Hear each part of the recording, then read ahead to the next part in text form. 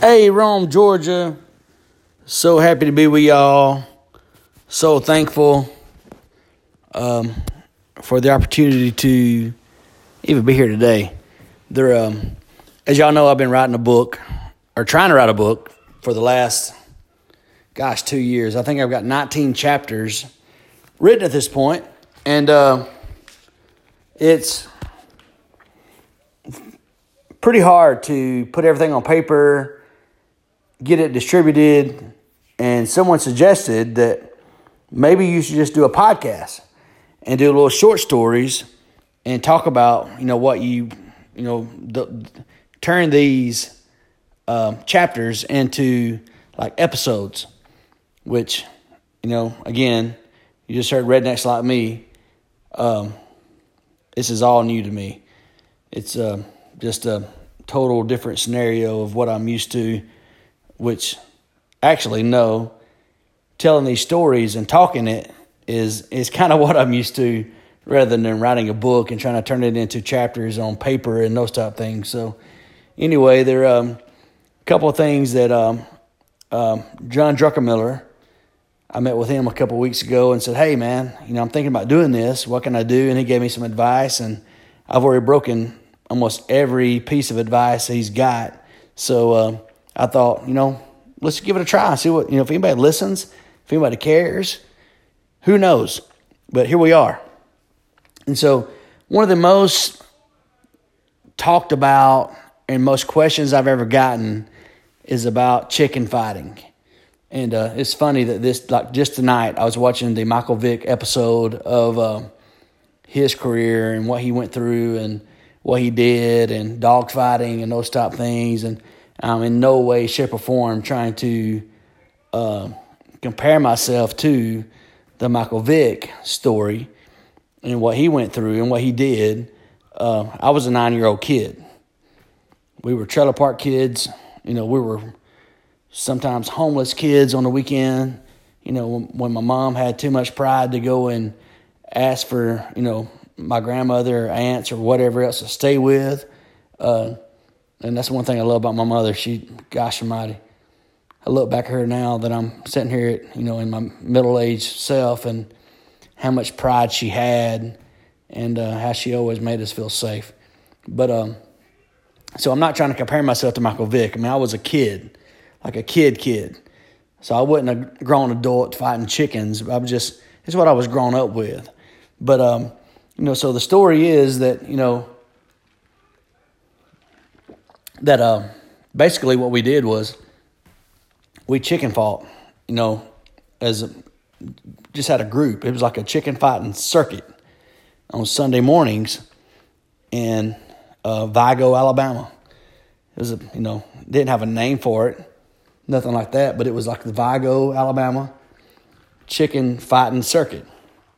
And you had, Jeff McFry, Larry Taylor. A lot of these guys are gone now, so I'm not ratting people out. Keep in mind, this was 30-something years ago now. And it's how we lived. That's what we did. You wake up and did it early in the mornings because it wasn't too hot. You did it in the springtime, you did it in the fall time. You didn't fight chickens in the summer, those type things. And so, but there was this one morning that Jeff McFry, who is, passed away now, and he had this chicken called the Silver Bullet that was just like the most prized rooster in the circuit at this point. And he was just crushing chickens. Keep in mind that you fought chickens back then probably 3 or 4 times. And if they did that good, then you went to breed them.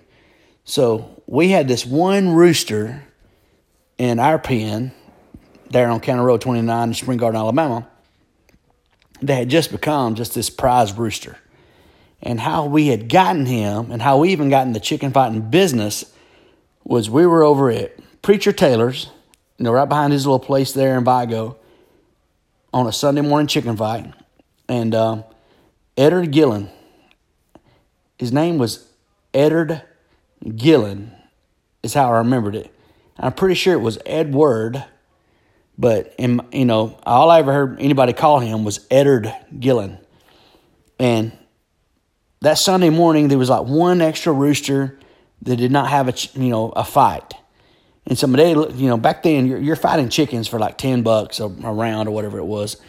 And so my daddy goes, "Hey, run across the pasture over there at Danny Ray's house and buy a chicken," and gave me like a $10 bill. Just pick one out, whatever. Tell him to give you whatever you can get for $10, and you get it and bring it over here. And I said, okay. So my little 8-year-old self run across the field, knocked on Danny Ray's door, and I said, "Hey, here's $10. My daddy wants to buy a chicken, a rooster. We're gonna fight it across the way over there at Preacher Gillen's house, and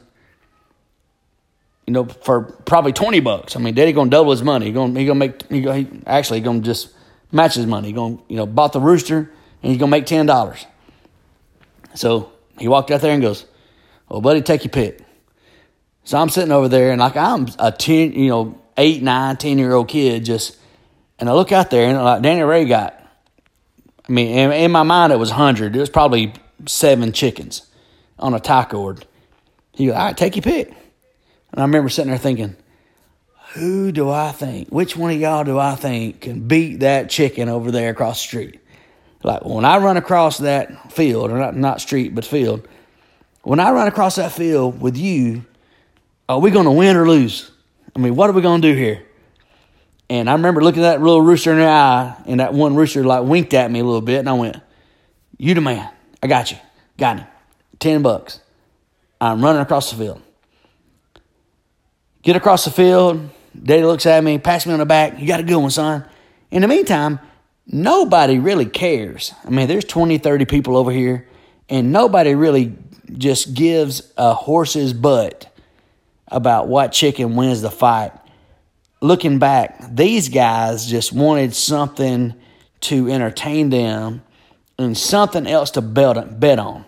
I am surrounded by a bunch of guys that would literally bet on who could poot the loudest. I hate the word fart, but just who could fart the loudest. They'd be like, "Man, I got a nickel, 20. They're just gambling. They wake up every day. It's competitive, just goofy stuff. And that's what drove them and made them happy, kind of thing. I'm not trying to, talk bad about them now, because I love those guys. They're my childhood. But looking back, they would literally bet on anything in the world. And so I bring this chicken back over here, and Daddy goes, "Man, you got a good one." Well, they put the spurs on the chickens. They pitted them. They fought, and my chicken won. So my chicken is the winner. The winner chicken dinner. My chicken comes down. He's like, cock-a-doodle-doo. I'm the champion. He kills the other chicken. And that's the thing about chicken fighting is you pit them, and they fight to the death.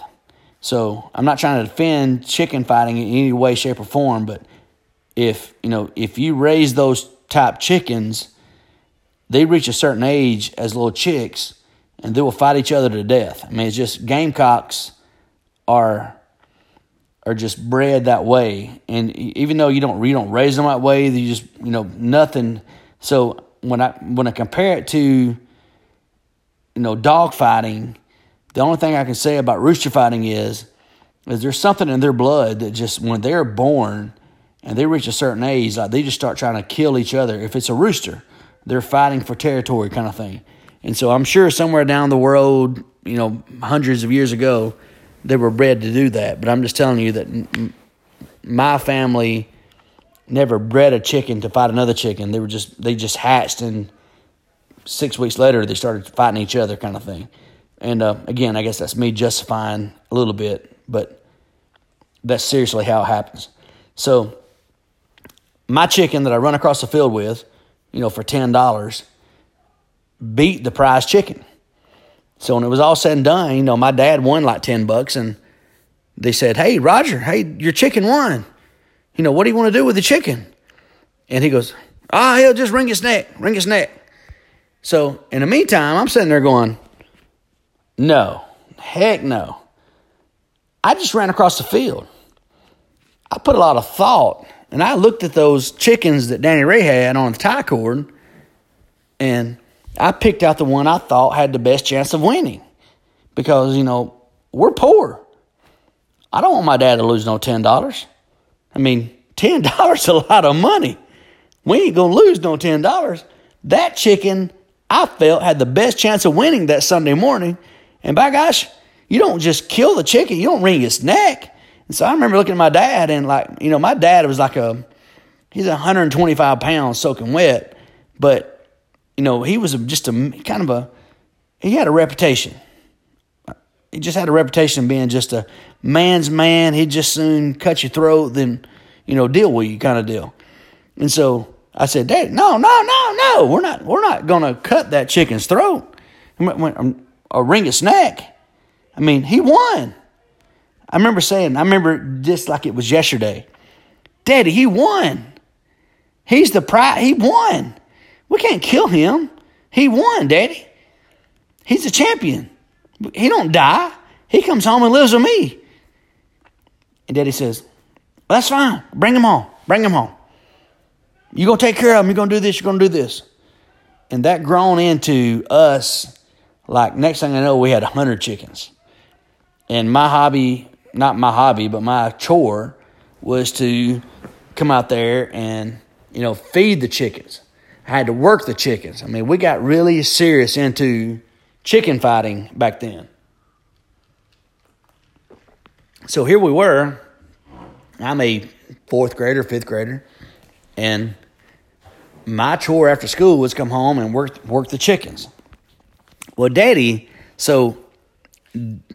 found I don't know how he found it. He wouldn't have Google back then, but he had, round head hens and brown red roosters. And Daddy started breeding those roosters and hens. And, man, we developed into some pretty good chicken, roosters that were pretty good at fighting. I mean, my dad started, he became a good little pit master, not the barbecue kind. I mean, just a rooster handler that would, he would blow, we got a chicken that was rattled a little bit. He would suck a, blood clot out of his throat. He'd put his beak in his mouth and suck it out and just spit it on the ground. I mean, Daddy got to be just a prized rooster handler. I mean, it was, the chicken's a little bit dead. He'd raise his tail up and he'd blow air up its butthole. I mean, just blow as hard as he could and get life back into it. I mean, it was one of those things. My whole life, we had never had much success as a family. But Daddy, all of a sudden, found his ditch, and it was like rooster fighting, and, all of a sudden we're winning more than we were losing, which was uncommon for us when I was a 9-year-old kid. But there was this one morning, we had retired. We called him Brown Red is what we called the guy. The same rooster that I went across the field to pick up, and he won 4 or 5 fights, and he finally got blind in one eye. So we basically retired him.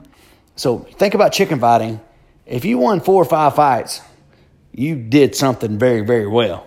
I mean, looking back, it could have been 2 or 3 fights. But, if you had a rooster that survived, it was good. Because most of the time, unfortunately, about that rooster business and fighting chicken business, a lot of times both chickens died. But me and old Brown Red had gotten to be pretty tight. Like that, he was my chore, and he was a prize rooster, and he'd won 3, 4, 5 fights. So we retired him just to, breed hens. My dad had these round head hens, and that's what, he was doing, was breeding them.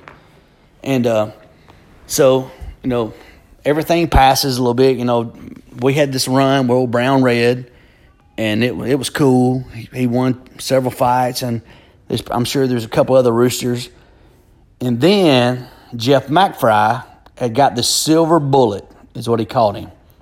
He was a gray rooster, which was odd because most ever fighting chicken, if you look at I guess it's probably even South Carolina Gamecocks, Jacksonville State Gamecocks, everything you see are red roosters, Gamecocks that are fighting.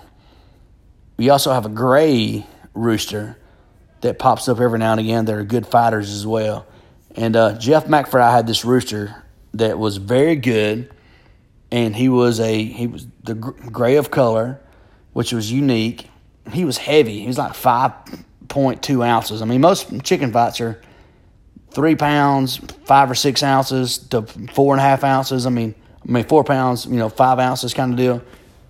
But this rooster was big. I mean, Silver Bullet was about a 5-pound rooster, which is, gosh almighty. I mean, you getting into the guinea, weight at that point. And it was a Sunday morning. I'll never forget this. It was a beautiful morning. I mean, the sky is just perfect. I am my son's age. I'm 10 years old. And we're fighting chickens that day in Vigo, Alabama, up in what was called the school woods. We called it the schoolyard, school woods. And it was where my daddy had went to school as a little kid, like an elementary school called Greenwood School back then in Vigo. And they had a little, the land was kind of just basically left. I'm sure the county, probably still today, the county owns it, state owns it, whoever owns it. But back then, it was the school woods were just free-for-all. I mean, we'd go up there and ride horses, we'd ride bicycles, and we fought chickens.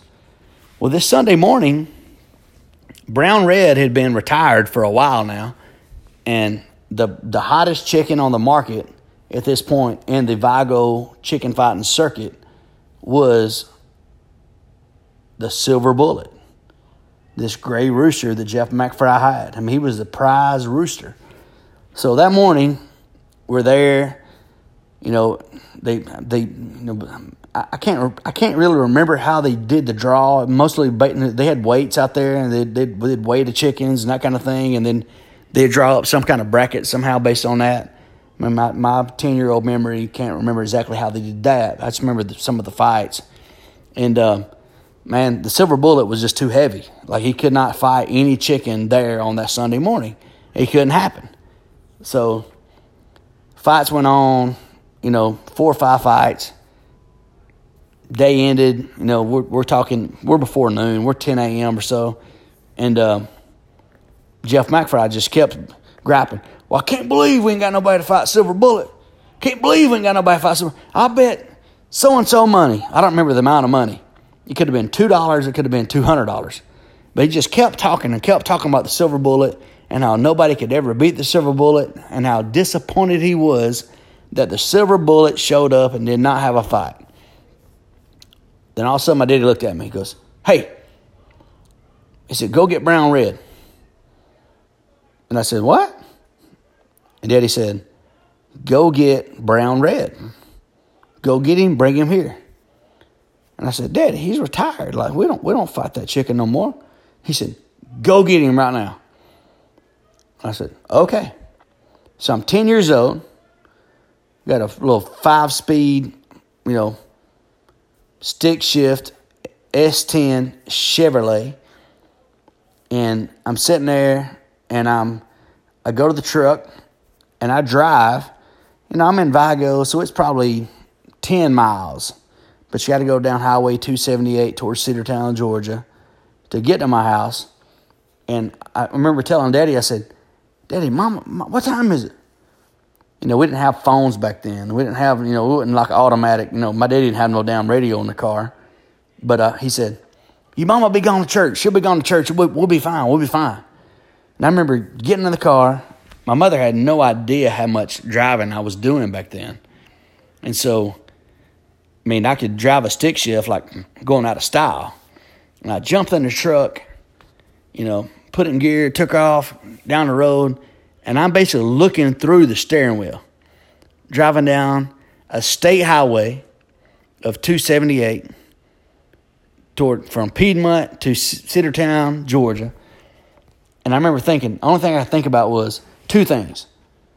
Oh my gosh, my prize rooster, Brown Red, is about to die. But before that even could happen, if I pull up at home and my mother has not left for church yet, I'm going to die. And then my daddy's going to die. She's going to kill all of us. Like, she's going to kill everybody in Vigo. She's going to bust up the chicken fight. I mean, this is going to be a nightmare of a morning.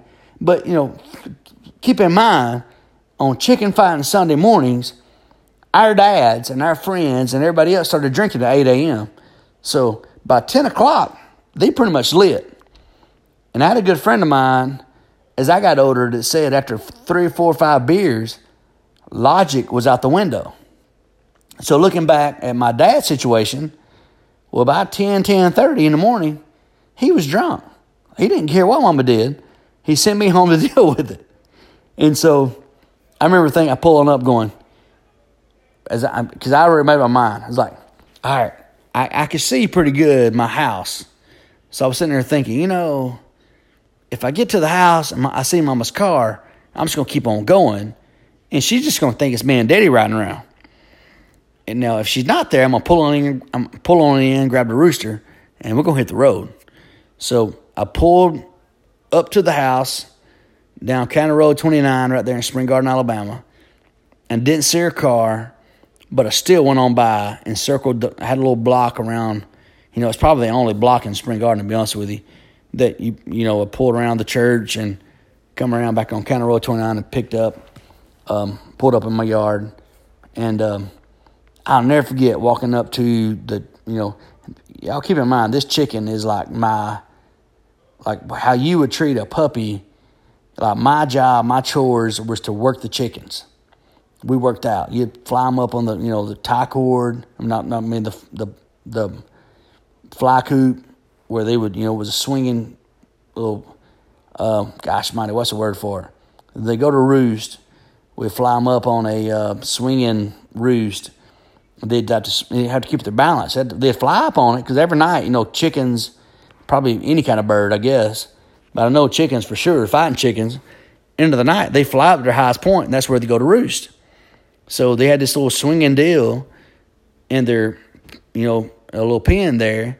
They'd fly up on it, and they were even training. They didn't know they were training. You'd fly up on this thing and swing, and they'd have to fight hard to keep their balance kind of thing.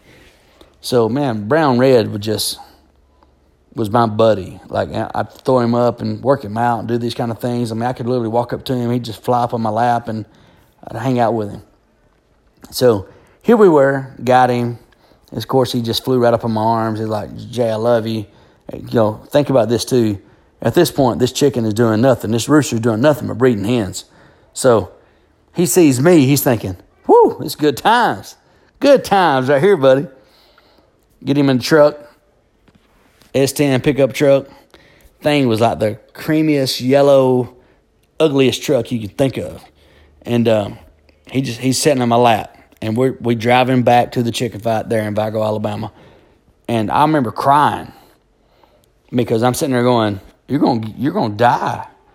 Brown Red, you dead today. Like, you're leaving today over $10. I mean, you're $10 and you're dead. I mean, you're going to be you're gone.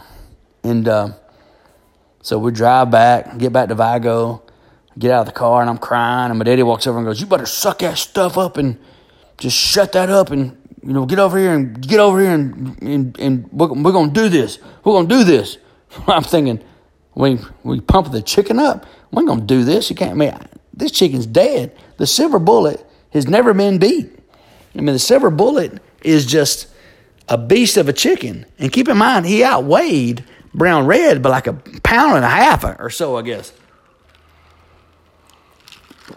So here we are. We're in the school woods in Vigo, Alabama. I got Brown Red. Deadliest Handling. You got the Silver Bullet and Jeff McFry. And here we go. We pit these chickens, and sometimes these chicken fights last way longer than they should. And it comes down to who can peck the last. And you count them to 20, and then you repit them. And then whoever pecks, and you count it to 20. Sometimes it's just, looking back, just the most inhumane stuff that you make these chickens fight this long. These chickens pit. Silver Bullet goes up. Brown Red goes up. Dust clears. Brown Red is untouched, and Silver Bullet is dead as a doornail. They wouldn't even, the term flopping like a chicken did not even take effect. I mean, it was just, they went up, Brown Red hit, Silver Bullet fell, Brown Red crowed. I went running. I mean, tackled my chicken, just so thankful, got his spurs off of him, did my stuff. And as me and my daddy are sitting over there on the back of the tailgate, taking the spurs off our chicken, Brown Red, who's now like a 6-7 time winner and just the most prized chicken probably ever in the Vigo circuit. I will never forget, he just had this glow about him of just such pride and just this smile on his face I'll never forget. And he looked down at Jeff McFry, or looked over at Jeff McFry and goes, "Well, it looks like that Silver Bullet was a dud." And Jeff McFry made a nod and just came over and tackled my daddy. It just, all hell broke loose. I mean, it was all of a sudden it was Larry, Eric Taylor, and Jeff McFry on my daddy and my Uncle Junior. They're fighting like crazy. I'm a 19-year-old kid and I'm kicking, my friends, really. I mean, I still today think the world of Larry and Eric Taylor. And I'm kicking them, and it's just mass chaos breaks out. And so everybody gets broke up. They all quit together because, end of the day, they're all best friends. But shoot fire, they'd do that almost every other weekend. And the whole chicken fighting thing from there was, I got to be 10 years old or so, kept doing it. But that was like the day that really opened up my eye that I don't know that we should be doing this.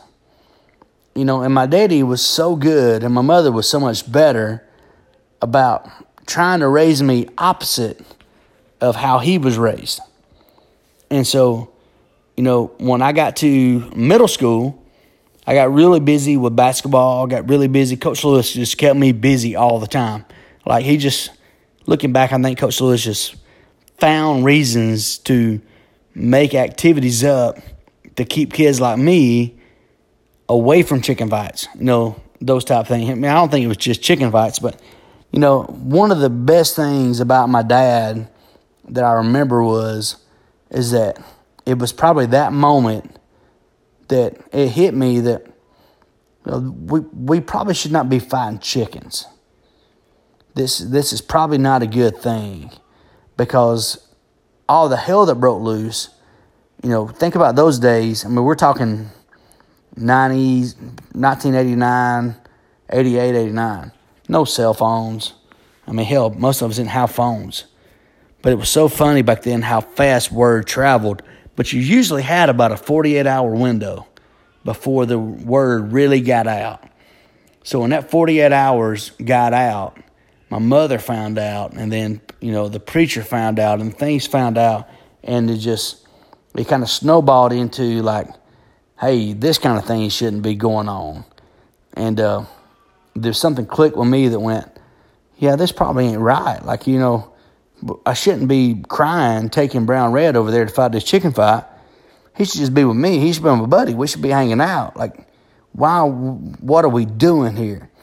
And one of the most things I ever respected looking back about my dad and he's still here with me today, thank God. But when I made that decision as a 10, 11, 12-year-old kid that we were never going to do, I was never going to do this again, it was good with it. He really took pride in that, hey, I did my job. Because his ultimate story always was to, hey, if, Jay, we shells have not done a whole lot good. But if, I can change you a little bit, and I'm not expecting you to do much, Jay, but if you do a little bit, then if you have a son and he does a little bit, then he has a son that does a little bit, we will eventually get out of jail. We'll eventually be better. And so I've always took pride in that Dad never treated me different. When he realized that I'm not going to chicken fights no more, he kind of sweat up a little bit of pride and went, yes, that's my boy. That's my boy. And then, I may have went a little bit over top, from just getting a little bit better at a little bit at a time. Because I'm sitting there looking at Jackson going, now how can I make your little smart ass better? But that's the chicken fight story that everybody remembers off of the Facebook post that I did several years ago, and not several years ago, like maybe a year and a half ago. But so that's it. These are the type of stories that I'm planning on trying to tell, trying to talk about. It's just simple. It's all fact. I mean, I may miss some names, I may miss some dates, but they're all facts based on how I remember them, and it'll be fun stuff. And a lot of it's going to sound like I'm hopefully not sound negative about my past or my raising, because I would take nothing for my raising. It's to celebrate my raising and celebrate the job my parents did to, get me out of that situation. It's so easy for kids. Well, it's just typical and fact that what you're surrounded by kind of defines you. You got barriers up around you that you cannot break. And one thing I'm so proud of is that, my son has never even heard about chicken fighting until he's going to hear this podcast. He don't know what that is. And my mom and dad helped break that chain and got me out of that situation of not only the trailer park, but the chicken fighting and those type, just let me know that there's a normal life somewhere. Go find it. Go find it. And then here I am today at 43 years old, and I don't know if I'm living a normal life or not. I mean, you just got to find a normal and live it. And all we can do is just hope that whatever we're living is better and for the good of the community and the good of everybody that surrounds us. And just treat everybody good and love everybody.